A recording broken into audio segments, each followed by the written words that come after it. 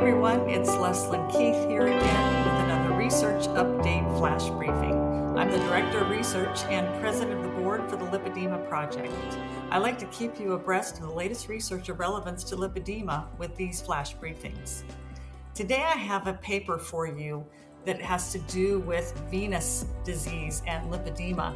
I think this is something that comes up a lot with patients with lipedema, so I think you'll find this of interest. The title of the paper is Frequency of Lipedema in Patients Consulting a Vein Clinic for Mild to Moderate Superficial Venous Disorder with Symptoms, a Retrospective Analysis. And this was done by two physicians in France, and they published their paper in the peer-reviewed Journal of Vascular Medicine. It came out in April of 2023. So what was the purpose of this study? They really wanted to understand the frequency of lipedema in female patients that came to a vein clinic. And they came to the clinic with chronic leg pain. The authors comment that because lipedema remains largely under-recognized and misdiagnosed, it is important to know how often patients with lipedema are coming to vein clinics. So the methods for the study, this was a retrospective single-center study of the files of female patients who came to a private vein clinic in Grenoble, France for chronic leg pain between May 2020 and May 2021. So this is what they did. They did a chart review, and specifically they included people in the study if they were a female patient from, as I said, May to May 2020 to 2021. And ultimately, they ended up with 464 patients included in the study. So what were the diagnoses that these 464 patients had? So 7.7% of the patients that presented at this vein clinic with leg pain had lipedema. And it was actually more frequent to have lipedema than it was to have lymphedema.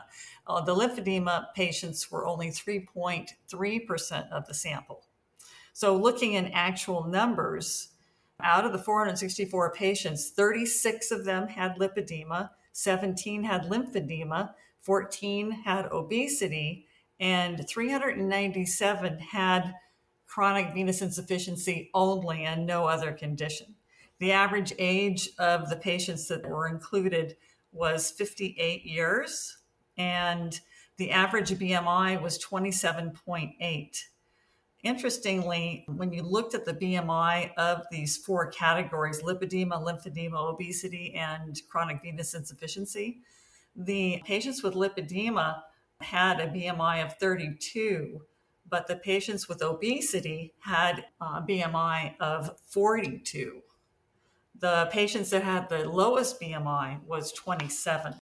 And then that was also very similar when we looked at leg circumferences. The lipedema and lymphedema patients actually had very similar leg circumference sizes, but the patients with obesity had the largest legs, and the patients with chronic venous insufficiency had the smallest legs. And then of the patients who had lipedema, so remember that was 36 patients out of the sample, let's look at what characteristics they had of lipedema. So 100% had that disproportionate fat distribution to the lower body. 100% had no or limited effect of weight loss on the lower body. And 100% had no reduction of pain with leg elevation. 100% had proximal thickening of the subcutaneous fat layer. And then some smaller percentages, easily in pain and easily bruised, 64%, sensitivity to touch and fatigue, 94%, 44% had a cuff sign, and 83% had pain with palpation. So the pretty standard characteristics we see with lipedema. When they asked the patients with lipedema, when did the lipedema symptoms start? What was the onset? 47% of them, it started in puberty. So that was the most common. But interestingly, 35% They had to put them down as unknown. So since it was a chart review, it must have been that they just did not ask at the time. So it was not in the chart when it started. But of those that answered, we had 47% at puberty, and then a much smaller percentage at pregnancy, menopause, and one person had it start with ovarian surgery. What were the comorbidities of these patients? So along with lipedema, what other conditions did they have? Well, 20% of them had varicose veins, 28% high blood pressure, and 14% had diabetes. So what were their conclusions with this study? So the main one was that lipedema is not an uncommon disease in patients consulting for symptoms of venous insufficiency. Vascular specialists need to be made aware of this so that rapid and appropriate referrals for care can be made. Being seen in a vein clinic could be a gateway to getting a proper diagnosis. Common symptoms of lipedema, such as swelling and pain, are also associated with a vascular issue and would prompt a referral to a vein clinic. So increased awareness of lipedema in vein clinics could reduce the time it takes for patients to be correctly diagnosed. But it's challenging to diagnose lipedema. Even with providers who are aware of lipedema, it can still be confusing and difficult to diagnose when it presents with other similar conditions such as lymphedema, obesity, and CVI. And the authors also said in their conclusions that there is a need for a clearly defined set of criteria for diagnosis. The authors believe this is mandatory for making an accurate diagnosis, especially when performing research studies. We at Lipedema Project have submitted a paper that will address this need. It will hopefully be published very soon. So what are the limitations of the study? Every study has some limitations. And the limitation that they noted in this paper was that the data was from a single clinic.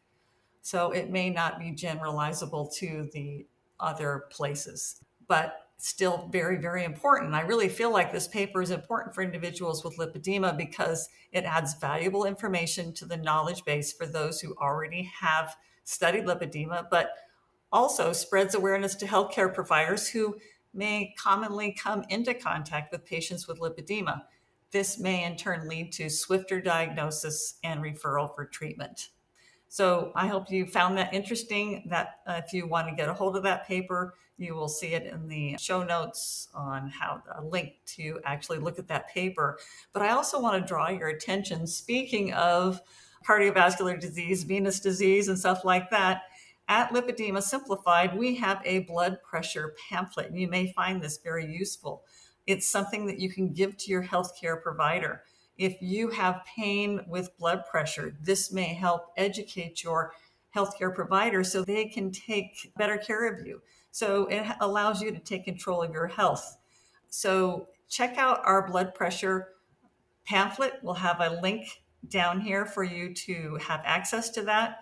Empower yourself with crucial insights into maintaining a healthy blood pressure with our informative pamphlet. Understand the importance of blood pressure management, gain practical tips for a healthy lifestyle, take proactive steps towards a vibrant, well-balanced life, and again, monitor your blood pressure health, hopefully with a lot less pain. So check out this pamphlet.